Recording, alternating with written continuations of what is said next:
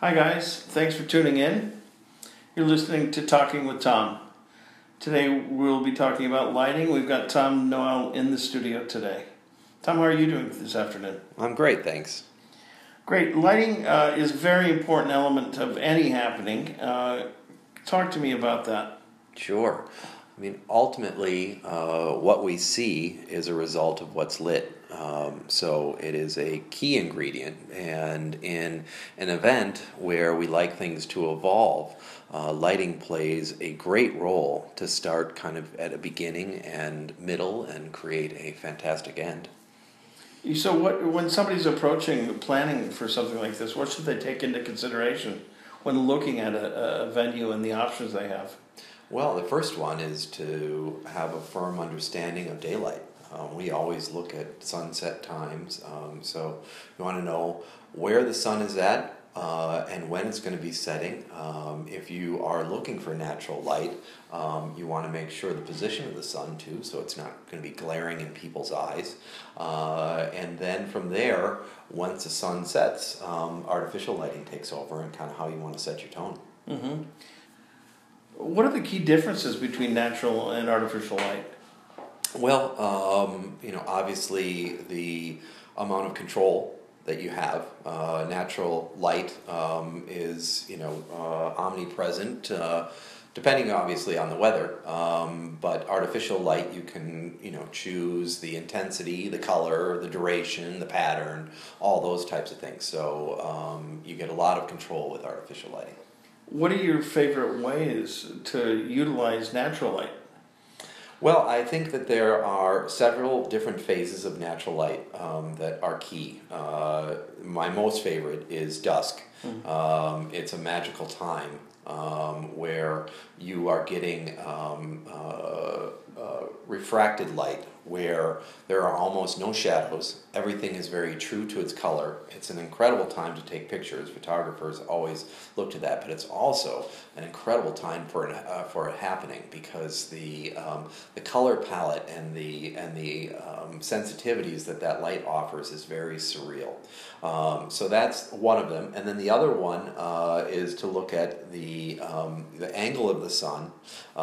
So depending upon what time of day your event is and where the sun is, can play a big role in kind of the mood and effect. Whether it's you're playing with shadows or you're playing with light, they both have cause and effect on it. And then the last one is the intensity of the sun, and that is really determined by your geographical location and then the cloud coverage.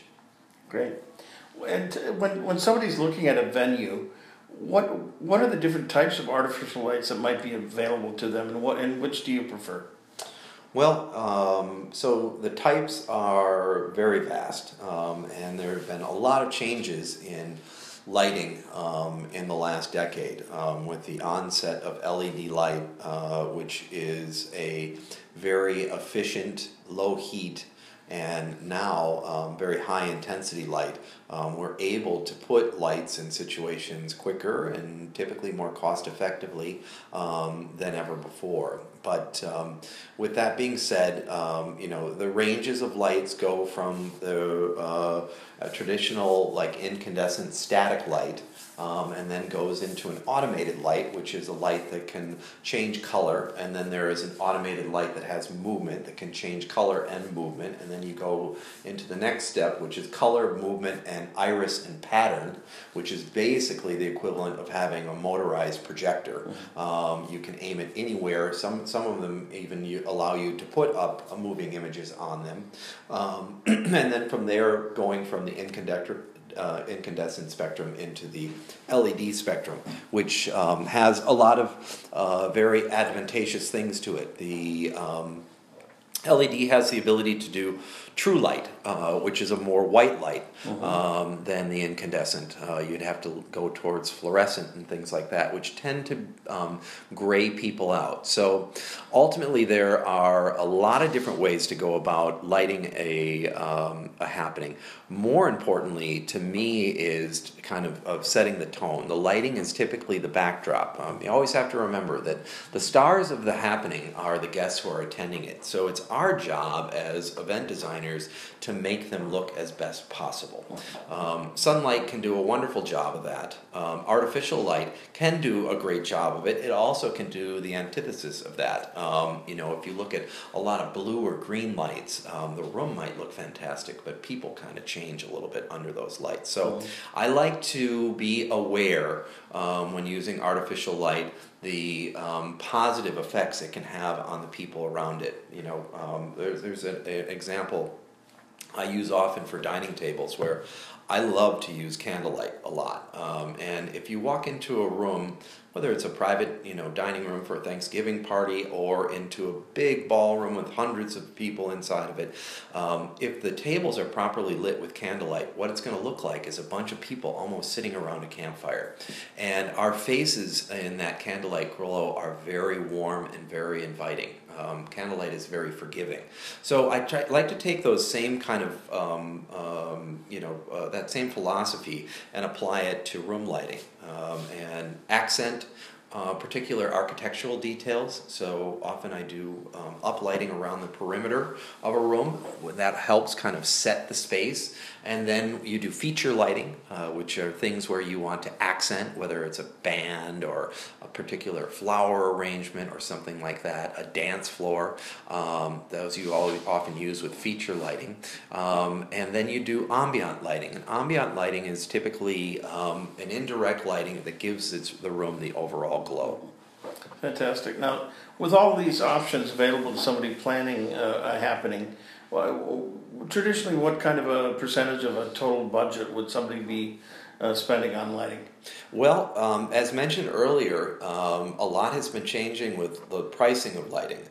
So before, I would say that on a traditional medium to high-end event, your lighting budget could be, and it really does depend upon the nature of your acts and your dance floor and things like that, but it could be anywhere from 10 to 25% of your overall budget. Nowadays, with the battery-operated LED remote control systems, we're able to go in and give a room and uplight system, install it literally in under an hour, and with the batteries they can run for up to 12 hours, and the price is can be as low as 1/10 of what traditional pricing was. So my recommendation is to look at the environment and then determine where it needs its lights, understanding that not every room needs to be 100% lit. You want to create some mystery and intrigue. I play a lot with the negative space in event design, and it often adds to that kind of fifth element that we're all searching for. But I would take a look at that and then look at the contemporary LED battery operated systems versus the traditional and see what works best for you. Great, interesting. Now, do you have any green tips related to lighting? Well, again, going back to the LED, they are a very low power consumption, and so therefore they're a very inherently green product. But overall, from a lighting standpoint, addressing a event with a good amount of ambient light and feature light tends not to be a big drain on your power. Great. Anything else you'd like to add? No, I think that's it. I would say this is a great topic.